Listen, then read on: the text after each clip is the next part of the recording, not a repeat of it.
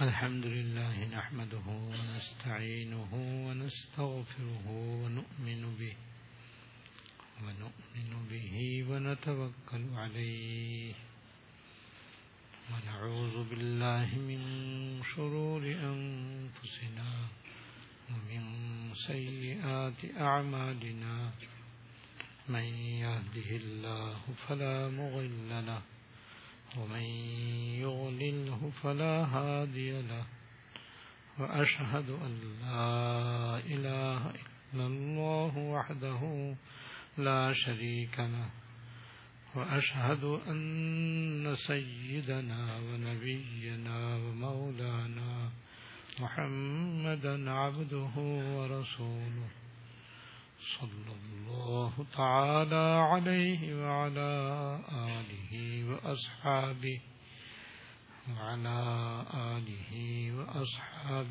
وبارك وسلم تسليما كثيرا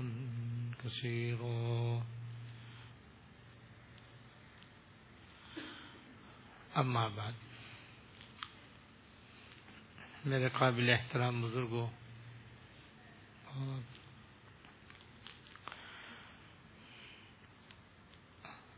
حکیم الامت حضرت مولانا تھانوی رحمۃ اللہ علیہ نے روح نمبر 9 میں ہر مسلمان مرد عورت کے لیے اپنی آمدنی اور خرچ کو منظم رکھنے کی اہم معاشی بات بیان فرمائی ہے، جس کے متعلق قدر تشریح اور وضاحت ہو رہی ہے۔ ان سب کے بیان کرنے کا صرف یہ مقصد ہے کہ ہم ان باتوں کو سنیں اور سمجھیں اور پھر اپنے عمل میں لائیں، تاکہ اس دور کا جو ایک بہت بڑا اور سنگین مسئلہ ہے، معاشی تنگی اور معاشی بدحالی کا، اس کا خاتمہ ہو اور خوشحالی، فارغ البالی نصیب ہو، اور اس سلسلے میں جو بے شمار مسلمان خواتین و حضرات دن رات پریشان رہتے ہیں، اس کا ازالہ ہو۔ اس سلسلے میں ایک بات اور بیان کرنی ہے، جس کا حضرت نے اسی میں آگے اجمالی طور پر ذکر فرمایا ہے، لیکن اس کی بھی وضاحت ضروری ہے، کیونکہ جو لوگ معاشی پریشانی میں اور معاشی تنگی میں مبتلا ہوتے ہیں، ان میں سے بہت سے اس بات میں مبتلا ہونے کی وجہ سے بھی ہو جاتے ہیں، اور ان کو اس کی طرف کوئی توجہ نہیں، اس کی طرف کوئی دھیان نہیں، لیکن یہی وہ بات ہے کہ جس کے نتیجے میں وہ سخت پریشانی اور بدحالی میں مبتلا ہو جاتے ہیں، جس سے بے حد بچنے کی ضرورت ہے۔ اور وہ یہ ہے کہ جہاں تک ہو سکے ہر مسلمان مرد عورت کو چاہیے کہ قرض لینے سے بچے۔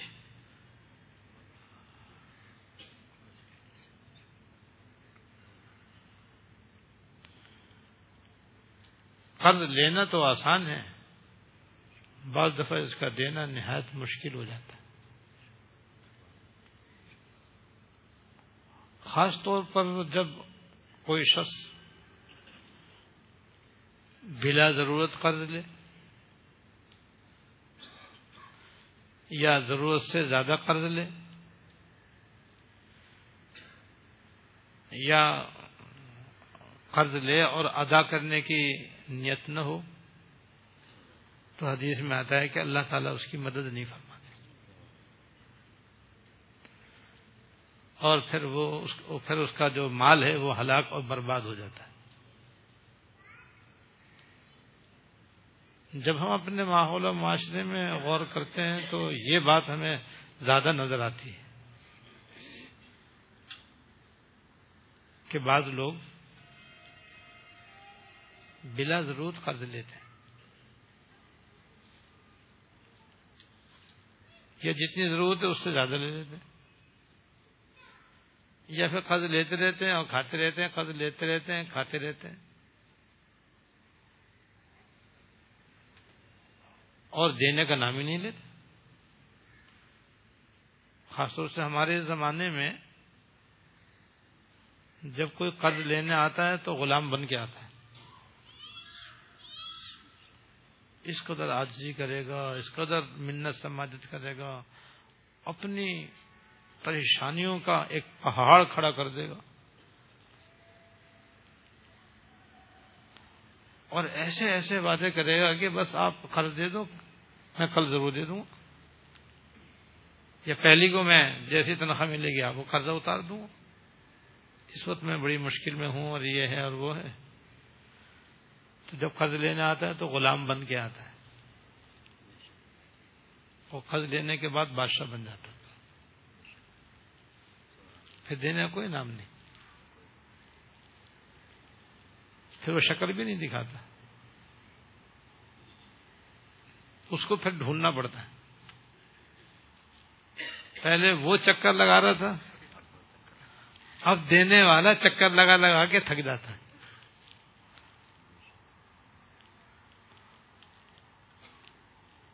یہ عام صورت ہے،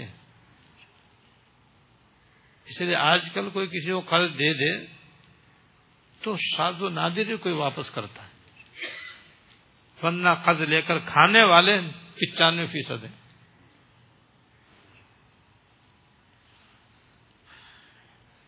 اور اس طرح قرض لے کر کھا جانا حرام ہے، حدیث طیبہ میں اس کے اوپر بڑی سخت سخت وعیدیں ہیں۔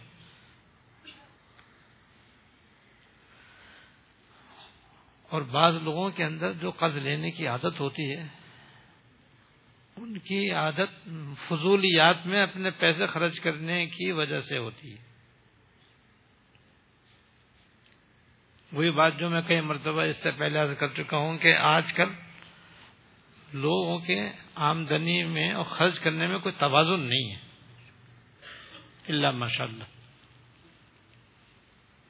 بیشتر لوگوں کا حال یہ ہے کہ جیسے آمدنی آئی تو اب جناب اس کو بے دھڑک، بے موقع، بے محل ضرورت سے زیادہ خرچ کر دیں گے، اور فضولیات میں خرچ کر دیں گے۔ فضول خرچی میں مبتلا ہیں، فضول خرچی میں مبتلا ہیں، اور پیسہ بے دھڑک خرچ کر دیتے ہیں۔ آمدنی محدود ہے، تنخواہ محدود ہے، دکان کی آمدنی اتنی نہیں ہے، لیکن خرچے اتنے بڑھا رکھے ہیں کہ وہ ناکافی۔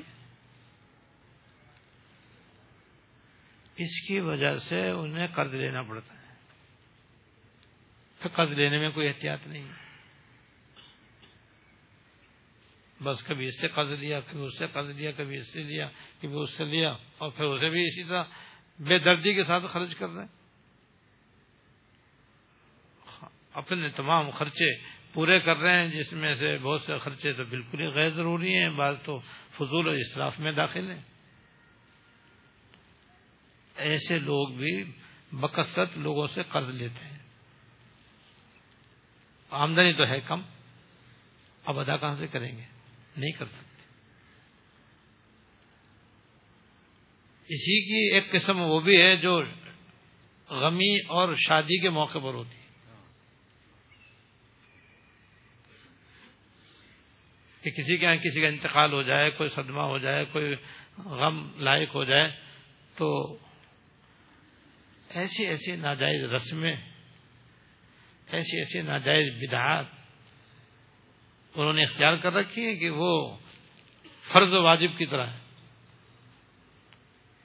آسمان زمین اپنی جگہ سے ہٹ جائیں لیکن وہ رسم پوری ہونی ہے. اس بدعت کو ہر حال میں کرنا ہے. جیسے تیجا ہے، 10واں ہے، 40واں ہے، برسی ہے، سالگرہ ہے. بعض لوگ کیا ہیں یہ فرض و واجب کی طرح ہے، جو ویسے بھی ناجائز ہے لیکن اتنا ان کو پکا کیا ہوا ہے کہ اب چاہے گھر میں کھانے کو ہو یا نہ ہو، کوئی آمدنی ہو یا نہ ہو، آمدنی کافی ہو یا نہ ہو، لیکن جناب اب یہ تو ان کو ہر حال میں رسم پوری کرنی ہے. قوم برادری کا پیٹ بھرنا ہے. اس کے لیے وہ قرض لیں گے، اس کے لیے جناب وہ ادھار مانگیں گے کہ نہیں بھئی ہمیں تو تیجا کرنا ہے، ہمیں تو 10واں کرنا ہے، ہمیں تو 20واں کرنا ہے، ہمیں تو 40واں کرنا ہے، نہیں کریں گے تو ہماری برادری میں نہ کٹ جائے گی، یہ ہوگا وہ ہوگا. اس کے لیے جناب قرض لینا شروع کر دیتے. آمدنی ہے نہیں، پھر ادا کہاں سے کریں؟ اب کھا کھلا کے پھر چھپتے پھرتے ہیں، پھر اپنی جان بچاتے پھرتے ہیں، اور مانگنے والے پھر ان کا پیچھا کرتے ہیں. اس طرح سے دنیا کی زندگی میں ان کی نہایت ذلت اور رسوائی اور تنگی پیش آتی ہے. ایسی اس سے بڑھ کر خوشی کے موقع پر، جیسے شادی بیاہ کے موقع پر ایسی ایسی رسمیں ہیں، اتنی زیادہ رسمیں ہیں کہ اب اس کے لیے یہ چاہیے، اس کے لیے یہ چاہیے. منگنی دیکھو تو قیامت صغریٰ ہے. اس میں ٹوکرے کے ٹوکرے جناب پھلوں کے اور مٹھائیوں کے آتے ہیں. اس کے بغیر منگنی نہیں ہو سکتی. جوڑے الگ، اور سونے کا سیٹ الگ، چاندی کا سیٹ الگ، فلاں سیٹ الگ، یہ سب دینے. اس کے بغیر تو منگنی نہیں ہو سکتی. تو منگنی جناب لاکھوں سے بڑھ چکی ہے، لاکھوں روپے سے اوپر بڑھ چکی ہے. اور شادی تو ہے قیامت کبریٰ. اس میں اتنی رسمیں ہیں، اتنی رسمیں ہیں، ہر جگہ پیسہ خرچ، ہر جگہ پیسہ خرچ، ہر جگہ پیسہ خرچ. پیسہ کہاں سے لائے؟ تو یہ شادی کے موقع پر کوئی شخص اس کے لیے تیار نہیں ہے کہ سادگی کے ساتھ شادی کر لے، شادی کے ساتھ اپنی منگنی کر لے. اس کے لیے کوئی تیار نہیں، اللہ ماشاء اللہ. اس کو کرنا ہے اسی طرح جیسے کہ رواج ہے. اور رواج یہ ہے جو میں نے بتا دیا کہ وہاں تو لاکھوں روپے بھی کم ہے. تو اب غریب آدمی کیا کرے گا؟ وہ 3-4 کام کرے گا. 3-4 کام سب ناجائز. یا تو چوری کرے گا، یا ڈاکہ ڈالے گا، یا بھتے لے گا، یا رشوت لے گا، ورنہ قرض لے گا. قرض لے کر کسی نہ کسی طریقے سے وہ ان رسموں کو پورا کرے گا. اب بیٹے کی اور بیٹی کی شادی تو ہو گئی. اب وہ تو بیٹی تو گئی اپنے گھر، اب بچے چلے گئے اب جیل کے اندر، کیونکہ لاکھوں روپے قرض لیا تھا. اب ان کو تو پیسہ، جنہوں نے دیا تھا ان کو تو پیسہ چاہیے.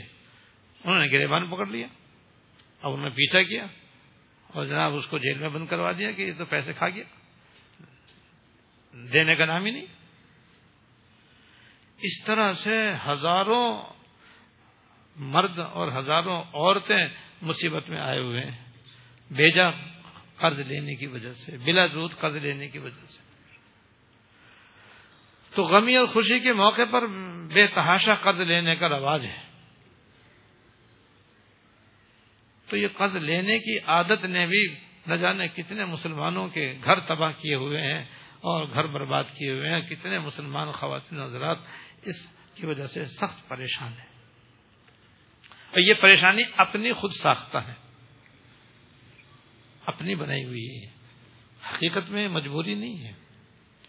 اس لیے کہ تو اسراف و تبذیر ہے. یہ تو یعنی غمی کے موقع پر جو کچھ خرچ کر رہے ہیں وہ بھی سب اسراف اور فضول خرچی. شادی کے موقع پر یہ جو استطاعت سے زیادہ جو کچھ بھی خرچ کیا جا رہی ہے سب فضول خرچی. اسراف بھی حرام، فضول خرچی بھی حرام، اور ان ناجائز کاموں کے لیے قرض لینا بھی حرام.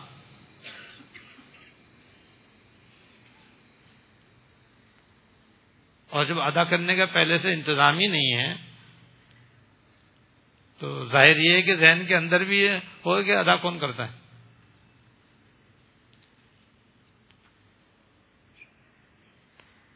تو پھر اللہ تعالیٰ کی مدد سے بھی محروم. نتیجہ یہ کہ ایک رات تو بڑی خوشی میں گزر گئی، لوگوں نے واہ واہ کر دی، اور دوسرے دن اندھیرا ہی اندھیرا ہے بس. پھر پریشانی کی سوا کچھ نہیں. اس لیے ہماری معاشی بدحالی کا ایک بہت بڑا سبب بلا ضرورت قرض لینا بھی ہے.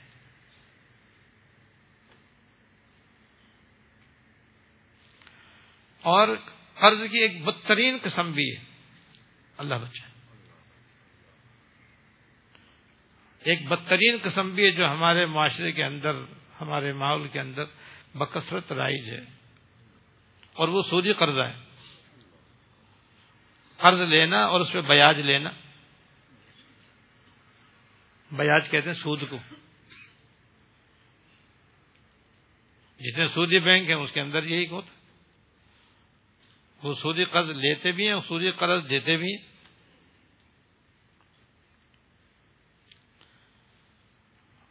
اور حکومتیں بھی سودی قرضہ لیتی. ہماری خود حکومت کیا کہتے ہیں، سودی قرض پہ چل رہی ہے، جس کا نتیجہ یہ ہے کہ پاکستان کا بچہ جو پیدا ہوتا ہے تو مقروض پیدا ہوتا ہے.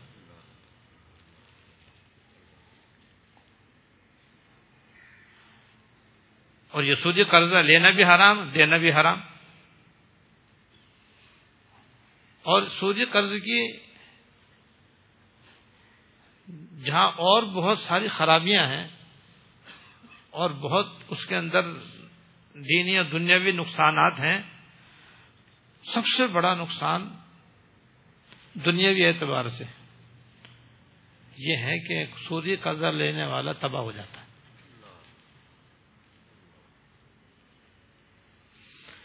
سودی قرض لینے والے کے پاس جو حلال ہے یہ حرام اس کو بھی ہڑپ کر جاتا ہے اور اس کو بھی ختم کر دیتا ہے، اور آدمی فٹ پاتھ پہ آ جاتا ہے، کوڑی کوڑی کو محتاج ہو جاتا ہے.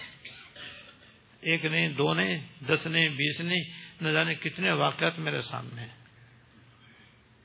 کہ لکھ پتی تھے، کروڑ پتی تھے، ارب پتی تھے، خوب کھاتے پیتے تھے، سب کچھ صحیح تھا، بس وہ ہوس نے ان کو اندھا کر دیا، انہوں نے بینک سے سودی قرضہ لے لیا. اور سودی قرضہ لینے کے بعد بس پھر جو گردش آئی ہے، پھر جو وہ نیچے گرنا شروع ہوئے تو جتنا پہلے حلال تھا وہ بھی ختم ہو گیا. قرض ویسے کہ ویسے ہی ہرا کا ہرا. تو سودی قرضہ تو ہے ہی ایسا سانپ ہے کہ جو ایسا ڈنک مارتا ہے کہ حلال کا بھی خاتمہ کر دیتا ہے، اور خود ویسے کا ویسے سر پہ سوار رہتا ہے. یہ تو ایسے نحوست والا کام ہے کہ ایک آدمی لے تو وہ تباہ ہو جائے، ایک گھرانہ لے تو وہ تباہ ہو جائے، ایک ادارہ لے تو وہ برباد ہو جائے، کوئی حکومت لے تو وہ برباد ہو جائے. ہماری حکومت کا حال دیکھ لو کہ ہماری موجودہ حکومت جو ہے یہ سودی قرض پہ چل رہی ہے، اور آج سے نہیں عرصہ طرح سے سودی قرضے پہ سودی قرضہ لے رہے ہیں. پاکستان کی ایک بہت بھاری آمدنی سود کی ادائیگی میں خرچ ہوتی. اور کیا ترقی کی ہمارے ملک نے؟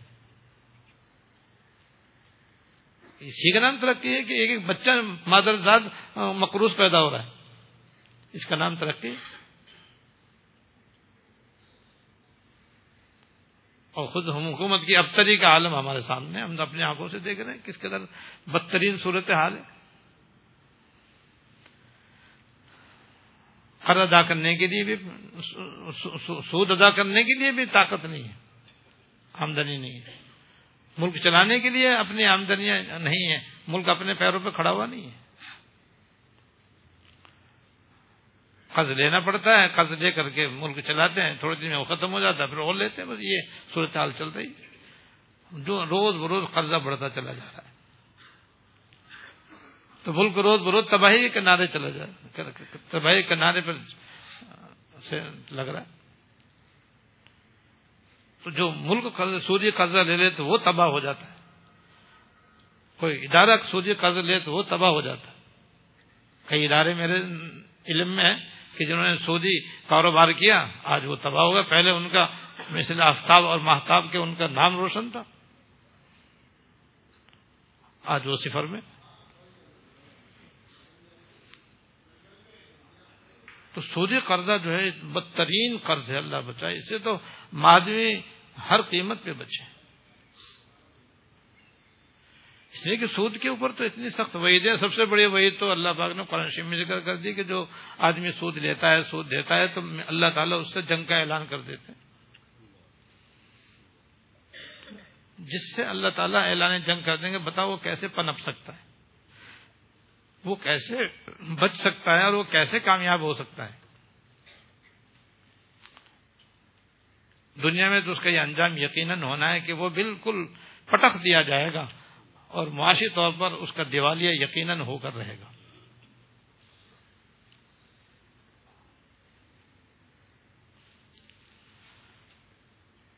اور حدیث میں آیا ہے کہ سود کی ایک چونی جو ہے اپنی 36 مرتبہ زنا کرنے سے بھی زیادہ بدتر ہے۔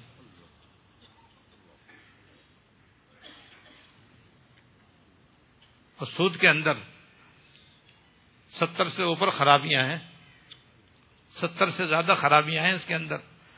ادنا خرابی ایسی جیسے کوئی اپنی ماں کے ساتھ بدکاری کرے،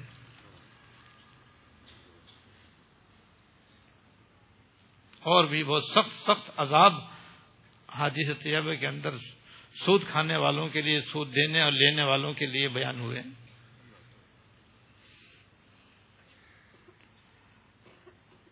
اور یہ سود لینے والے دینے والے مسلمان ہی ہیں ہمارے ملک میں تو، اور آج چاہے مسلم دنیا ہو یا غیر مسلم دنیا، سب اس بات کو مان چکے ہیں کہ سود بدترین شے ہے۔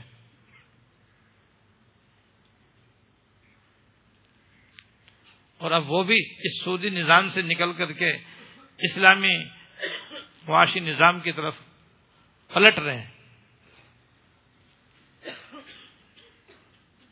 دنیا میں یہودی سب سے زیادہ سود کے ماننے والے ہیں، اللہ بچا۔ ہندو اس کے بہت زیادہ دل دادا ہیں، وہ بھی سمجھ رہے ہیں کہ واقعی یہ بہت استحصالی نظام ہے، اور یہ بدترین نظام ہے جس سے آدمی بدحال سے بدحال ہوتا چلا جاتا ہے۔ اب وہ بھی سود سے پاک اسلامی معاشی نظام کی طرف متوجہ ہو رہے ہیں، اختیار کر رہے ہیں۔ اب پوری دنیا میں اللہ کے فضل سے یہ ہوا چل رہی ہے کہ بھئی یہ سودی نظام ختم کرو اور اسلام کا معاشی نظام جاری کرو۔ اللہ کے فضل سے ہمارے اکابر کی محنتوں کوششوں نے آج ہمارے ملک میں بھی بہت سے غیر سودی بینک قائم ہو گئے جو کامیابی کے ساتھ چل رہے ہیں، جبکہ انہوں نے ابھی اسلام کا معاشی نظام صحیح طریقے سے، مکمل طریقے سے اختیار نہیں کیا ہے، جزوی طور پر اختیار کیا ہے۔ اگر کلی طور پر صحیح اختیار کریں تو نہ جانے کیسی کیسی برکات آنکھوں سے نظر آئیں۔ بہرحال آج ہماری اور مسلمانوں کی بدحالی اور پریشانی کے اسباب میں سے ایک بہت بڑا سبب بلا وجہ قرض لینا ہے۔ اس کے لیے بھی یہ کرنا پڑے گا کہ اپنے اخراجات کو گھٹا کر اپنی آمدنی کے اندر اندر رکھنا لازم ہوگا۔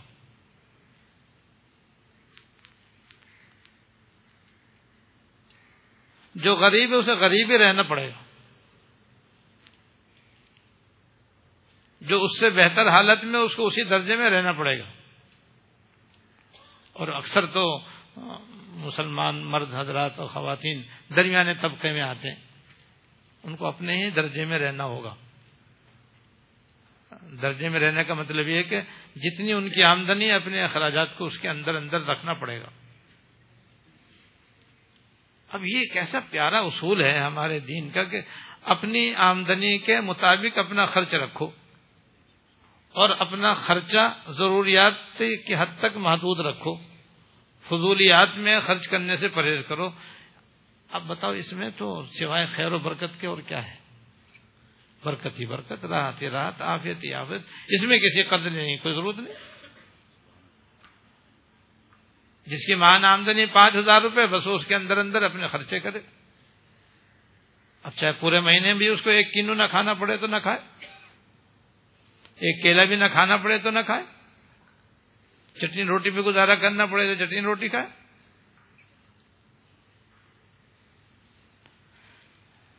جب اللہ کے فضل سے 1-2 مرتبہ حرمین شریفین حاضر ہوئی تو وہاں ملک شام اور عرب ممالک کے بعض مسلمانوں کو جو ہے کوئی کنو سے روٹی کھا رہا ہے، کوئی موسمی سے روٹی کھا رہا ہے، کوئی کیلے سے روٹی کھا رہا ہے، جو کبھی آج تک کبھی سنا نہیں ہم نے یہاں کہیں.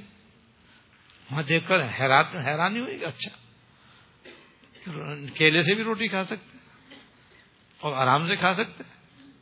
واقعی اور بڑی مزیدار لگتی ہے روٹی، آرام سے اترتی ہے اور اس کے مفید ہونے میں تو کوئی شک ہی نہیں.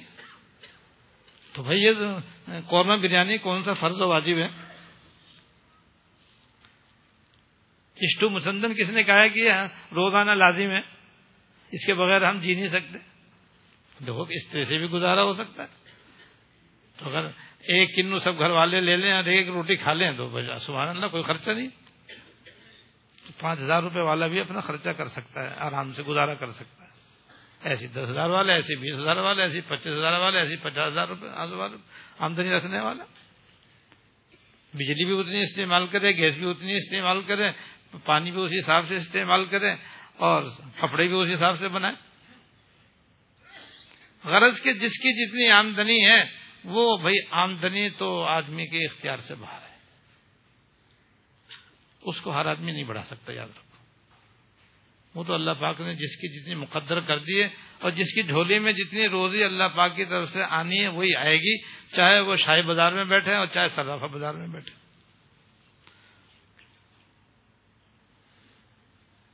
اس سے زیادہ نہیں آ سکتے. وہ تو بندے کے اختیار میں نہیں ہے. خرچ کرنا بندے کے اختیار میں. تو جتنی آئی ہے اس کے اندر اندر خرچ کرو، اس سے زیادہ خرچ مت کرو. تو پھر 1 اور 30 برابر ہے.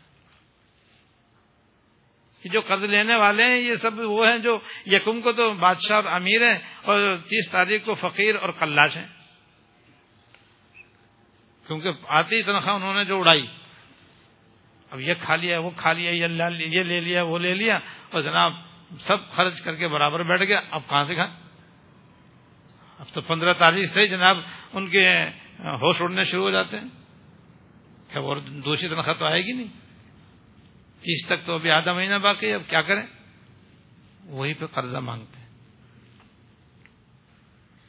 اب جناب راشن بھی ادھار آ رہا ہے اور جناب تیل بھی ادھار آ رہا ہے، آٹا بھی ادھار آ رہا ہے اور گھر کے اندر ناشتے کا سامان بھی ادھار آ رہا ہے، نہیں تو پیسے ادھار مانگے جا رہے ہیں.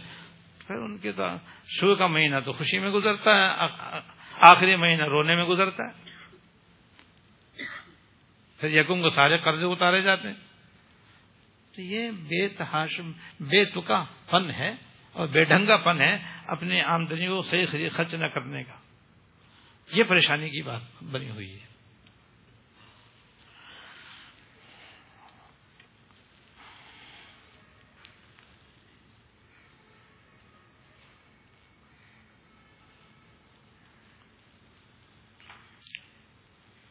سرکار دو عالم جناب رسول اللہ صلی اللہ علیہ وسلم کے زمانے میں یہ ہوتا تھا کہ جب کسی کا انتقال ہو جاتا تو حضرت صلی اللہ علیہ وسلم سے درخواست کی جاتی کہ حضور آپ اس کی نماز جنازہ پڑھا دیجیے. تو آپ یہ دریافت کرتے کہ بھائی اس مرنے والے کا کوئی قرضہ ہے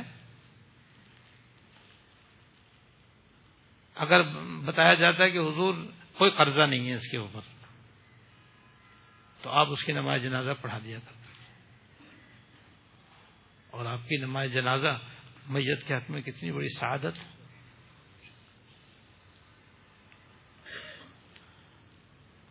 اور اگر بتایا جاتا کہ حضور اس کے اوپر تو قرضہ ہے،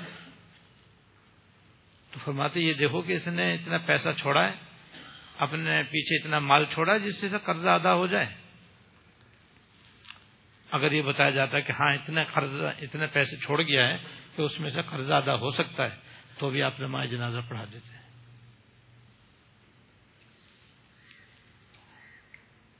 اور اگر یہ جواب ملتا کہ حضور اس نے تو کوئی پیسے بھی نہیں چھوڑے جس سے قرضہ ادا کیا جائے، تو شروع میں آپ یہ فرما دیا کرتے تھے کہ صلو علی صاحبکم، تم ہی خود اس کی نماز جنازہ پڑھ لو، میں نہیں پڑھوں گا.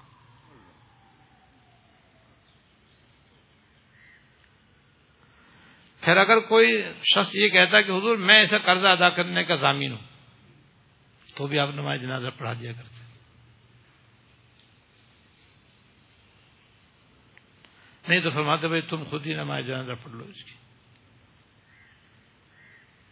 آپ نماز جنازہ بھی نہیں پڑھتے تو اس شخص کی جس کے اوپر قرضہ ہوتا تھا، اور قرض کی ادائیگی کے لیے نہ کوئی ضامن ہوتا، نہ اس کے ترکے میں اتنا مال ہوتا جس سے اس کی ادائیگی ہو سکتی. تو شارحین فرماتے ہیں کہ آپ کیوں نہیں پڑھتے تھے اس کی نماز جنازہ؟ کہتے وجہ یہ ہے کہ اول تو اس نے بلا وجہ قرضہ کیوں لیا، اور اگر قرض لے لیا تھا تو ادائیگی کا انتظام کیوں نہ کر کے گیا؟ اس لیے آپ اس کی نماز جنازہ نہیں پڑھتے تھے، تاکہ لوگوں کے اندر یہ احساس پیدا ہو کہ یہ قرض بہت بری چیز ہے، بلا عذر اور بلا ضرورت ہرگز نہیں لینا چاہیے. لے لیا ہو تو اس کی ادائیگی کی فکر کرنی چاہیے. فکر یہ کہ جہاں تک ہو سکے مرنے سے پہلے پہلے اس کو ادا کرنا کا اہتمام کرے، ورنہ کم از کم اتنا مال چھوڑ کر جائے کہ اس کے مرنے کے بعد اس کا قرض بآسانی ادا ہو سکے.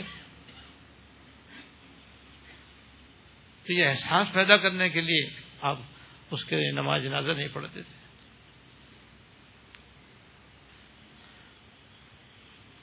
حضرت ابو قتادہ رضی اللہ تعالیٰ عنہ فرماتے ہیں کہ ایک دفعہ ایک شخص نے حضور سے پوچھا کہ حضور اگر کوئی آدمی جہاد میں شریک ہو اور نہایت صبر و تحمل کے ساتھ اس میں شریک ہو، ثواب کی امید کے ساتھ شریک ہو، سینہ سپر ہو کر کے دشمنوں سے لڑے، پشت دے کر کے بھی نہ بھاگے، اور پھر وہ اللہ کے راستے میں شہید ہو جائے، تو اس کے گناہ معاف ہوں گے یا نہیں؟ آپ نے کہا ہاں اسے گناہ معاف ہو جائیں گے.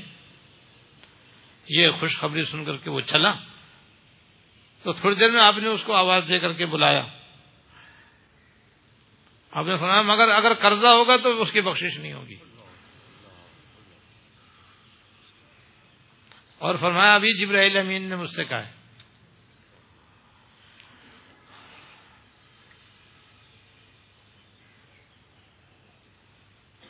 حضرت محمد بن عبداللہ بن جحش رضی اللہ تعالیٰ عنہ سے مروی کہ ایک مرتبہ ہم سرکار دو عالم صلی اللہ علیہ وسلم خدمت اقدس میں حاضر تھے.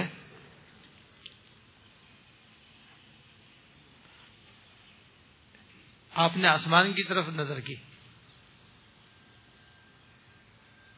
اور پھر اپنی نظر کو نیچے کیا اور فرمایا سبحان اللہ سبحان اللہ، کس قدر سخت عذاب نازل ہوا ہے، کتنا سخت عذاب نازل ہوا ہے. تو ہم لوگ سن کر خاموش ہو گئے اور 24 گھنٹے تک ہم خاموش رہے. آپ سے ہم نے کچھ پوچھا نہیں. جو 24 گھنٹے تقریباً گزر گئے تو راوی کہتے ہیں میں نے حضور سے عرض کیا کہ حضور آپ نے کل یہ فرمایا تھا کہ کیسی سخت بات نازل ہوئی ہے، کیسا سخت عذاب اترا ہے، تو حضور کل سے اب تک تو ہم نے سوائے خیر اور بھلائی کے کچھ دیکھا نہیں. آپ جو فرما رہے تھے کہ عذاب اترا ہے، اس سے کیا مراد ہے؟ تو آپ نے فرمایا کہ جو سختی نازل ہوئی ہے، جو سخت بات اتری ہے، وہ یہ ہے کہ اگر کوئی شخص اللہ تعالیٰ کے راستے میں جہاد کرتے کرتے شہید ہو جائے، پھر اس کو زندہ کر دیا جائے، پھر وہ جہاد کرتے کرتے شہید ہو، پھر وہ زندہ کر دیا جائے، پھر وہ اللہ کے راستے میں جہاد کرے اور جہاد کرتے کرتے شہید ہو، تب بھی اگر اس کے ذمہ قرضہ ہوگا تو جنت میں نہیں جائے گا۔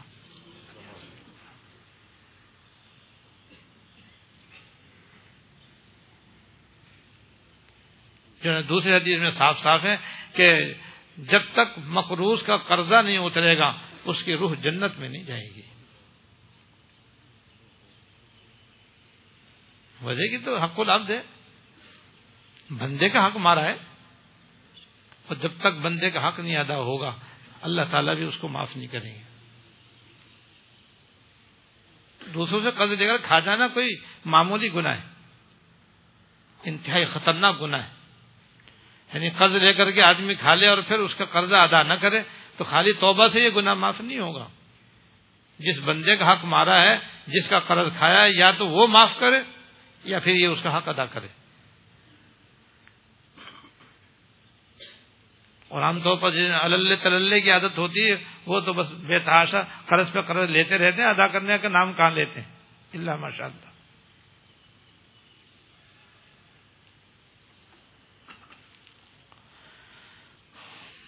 حضرت معاذ بن جبل رضی اللہ تعالیٰ عنہ کا بھی قصہ حدیث شریف میں آتا ہے، جو حضور کے بہت ہی محبوب صحابی تھے۔ ان کا یہ واقعہ لکھا ہے کہ یہ جوان اور بہت ہی سخی تھے، بس جو ان کے پاس آتا تھا دے دیا کرتے تھے، جو آیا دیا، جو آیا دیا، جو آیا دیا، اور اس سلسلے میں وہ قرض بھی لیتے رہتے، ضرورت پڑی تو قرض لے لیا، قرض لے کر کے دیا۔ بہت سخی تھے، بہت ہی زیادہ ان کا ہاتھ کھلا تھا، یہاں تک کہ جو کچھ بھی ان کے پاس مال تھا سارا کا سارا قرض کے برابر ہو گیا، اور قرض خواہوں نے ان کو پکڑ لیا کہ بھئی ہمارا قرضہ دو، بھئی ہمارا قرضہ دو۔ تو یہ سرکار دو عالم صلی اللہ علیہ وسلم خدمت میں حاضر ہوئے اور آپ سے عرض کیا کہ حضور یہ میرے قرض خواہ تنگ کر رہے ہیں، آپ ذرا ان سے بات کریں کہ کچھ مجھے رعایت دے دیں، کچھ وہ دے دیں تاکہ میں دوں گا۔ میں نے کوئی اس نیت سے تھوڑی لیا کہ نہیں دوں گا مگر ابھی نہیں ہے، دے دوں گا۔ تو حضور صلی اللہ علیہ وسلم نے بھی انہیں قرض خواہوں سے کہا کہ بھئی ذرا تھوڑا سا نرم ہاتھ رکھو۔ راوی کہتے ہیں کہ اگر قرض خواہ کسی کو چھوڑتے تو کم از کم حضور کے فرمانے پر حضرت معاذ کو چھوڑتے، لیکن قرض خواہوں نے تو حضور کی بات بھی نہیں مانی، وہ کہا کہ نہیں حضور ہمیں تو اپنا قرضہ چاہیے، ہم نے ان کو دیا، ہم کیا جانے، ہمیں تو ہمارا حق ملنا چاہیے۔ تو آخر سرکار دو عالم صلی اللہ علیہ وسلم نے ان کا سارا کا سارا مال فروخت کیا اور فروخت کر کے قرض خواہوں کو ان کا حق ادا کیا۔ حضرت معاذ رضی اللہ تعالیٰ نے خالی ہاتھ اپنے گھر چلے گئے۔ تو حضور سے بڑھ کر کوئی مہربان نہیں، شفیق نہیں۔ حضرت معاذ ان کے محبوب صحابی ہیں، اور انہوں نے بھی اپنے خاطر کوئی قرضہ لیا نہیں، دوسروں کو دینے کے لیے قرضہ لیا تھا، لیکن یہاں بھی ان کو سب کچھ حضور نے ان کا بیچا اور بیچ کر قرض خواہوں قرضہ اتارا۔ اس لیے بھائی قرضہ لینے سے بے حد بچنا چاہیے، قرض لینے سے بے حد بچنا چاہیے۔ کبھی کبھار کوئی ایمرجنسی ہو جائے اور آدمی مجبوری میں لے لے اور پھر ادا کرنے کی نیت ہو، کوشش بھی کرے تو کوئی منع نہیں ہے، جائز ہے، مگر میں اس کی بات نہیں کر رہا جو جائز ہے۔ ایسے بعض کاروباری قرضے ہوتے ہیں، آدمی لیتا ہے دیتا ہے لیتا ہے دیتا چلتا رہتا ہے، یہ ہے فضولیات کے لیے، لغویات کے لیے، بیجا بلا ضرورت قرض لینا، رسموں کے لیے، رسومات کے لیے، بدعات کے لیے، اور یہ بعض لوگوں کی عادت جیسے ہوتی ہے، بس یہ بھی لے لوں وہ بھی لے لوں۔ بازار میں گئے تھے پیاز لینے، پوری مارکیٹ سمیٹ کے لیے۔ بعض خواتین میں عادت ہوتی، گئی تھی کینچی لینے کے لیے 5 سوٹ کٹوا کے دیے اور وہ یوں ہی رکھے رہیں گے. گئی تھی کپیرج کا ایک سیٹ لینے کے لیے, جناب ڈنر سیٹ بھی لے لیا اور وہ بھی سیٹ لے لیا, ٹی سیٹ بھی لے لیا اور وہ بھی لے لیا, اور پوری کراگرو کی دکان گھر آ گئی. یہ جو عادت ہے نا, یہ ہے بدترین عادت, اللہ بچائے. اس سے گھر کے گھر تباہ ہو رہے ہیں, برباد ہو رہے ہیں, اور بڑی سے بڑی آمدنی جو ہے وہ بھی کم پڑتی جا رہی ہے. قرض کے سلسلے میں ایک بزرگ کا بڑا پیارا واقعہ یاد آیا, لیکن اب اس کا وقت نہیں ہے. آپ کے ذمہ ہے کہ آئندہ منگل کو مجھے یاد دلا دیں. اللہ تعالیٰ کو منظور ہوا, مجھے دوبارہ یاد بھی آ گیا تو میں انشاءاللہ سناؤں گا. اللہ پاک ہم سب کو اپنے فضل سے ان باتوں پر عمل کرنے کی توفیق عطا فرمائے. اللهم لك الحمد لا نحصي ثناء عليك أنت كما أثنيت على نفسك. اللهم لك الحمد لا نحصي ثناء عليك أنت كما أثنيت. اللهم صل على سيدنا ومولانا محمد وعلى آل سيدنا ومولانا محمد وبارك وسلم. ربنا ظلمنا أنفسنا وإن لم تغفر لنا وترحمنا لنكونن من الخاسرين. ربنا ظلمنا أنفسنا وإن لم تغفر لنا وترحمنا لنكونن من الخاسرين. ربنا هب لنا من أزواجنا وذرياتنا قرة أعين واجعلنا للمتقين إماما. اللهم اغفر لنا وارحمنا وعافنا واعف عنا. اللهم اغفر لنا وارحمنا وعافنا واعف عنا. اللهم وفقنا لما تحب وترضى من القول والعمل والفعل والنية والهدي إنك على كل شيء قدير. اللهم أعنا على ذكرك وشكرك وحسن عبادتك. اللهم وفقنا لما تحب وترضى من القول والعمل والفعل والنية والهدي إنك على كل شيء قدير. یا ارحم الراحمین یا رب العالمین یا حی یا قیوم یا ذی الجلال والاکرام. ہمارے سارے اگلے پچھلے چھوٹے بڑے خفیہ علانیہ سارے گناہوں کو معاف فرما. یا اللہ ہم سب کی کامل و مکمل مغفرت فرما. یا اللہ ہم سب کو معاشی بدحالی سے نجات عطا فرما. یا اللہ معاشی بدحالی سے نجات عطا فرما. جن باتوں سے یا اللہ معاشی حالت بدتر ہوتی ہے, خراب ہوتی ہے, اس سے بچنے کی توفیق عطا فرما. ان تمام باتوں سے بچنے کی توفیق عطا فرما. بیجا اور بلا ضرورت قرض لینے سے بھی بچنے کی توفیق عطا فرما. یا اللہ قرض کی برائی ہمارے ذہنوں میں راسخ فرما, اور شدید مجبوری کے بغیر ہمیں قرض لینے سے بچنے کی توفیق عطا فرما. یا ارحم الراحمین دنیا اور آخرت میں ہر خیر عطا فرما, ہر شر سے پناہ عطا فرما. ہم سب کی اور تمام حاضرین اور حاضرات کی, اور جہاں جہاں یہ بیان سنا جا رہا ہے, سب کی ساری بیماریاں, پریشانیاں اور تکلیفیں دور فرما. سب کی ساری بیماریاں, پریشانیاں اور تکلیفیں دور فرما. دنیا اور آخرت کی ہر خیر, ہر بھلائی عطا فرما. ہر شر, ہر برائی سے نجات عطا فرما. ربنا تقبل منا انك انت السميع العليم وتب علينا انك انت التواب الرحيم. صلی اللہ تعالی علی النبی الکریم محمد وآلہ واصحابہ اجمعین. آمین برحمتک یا ارحم الراحمین.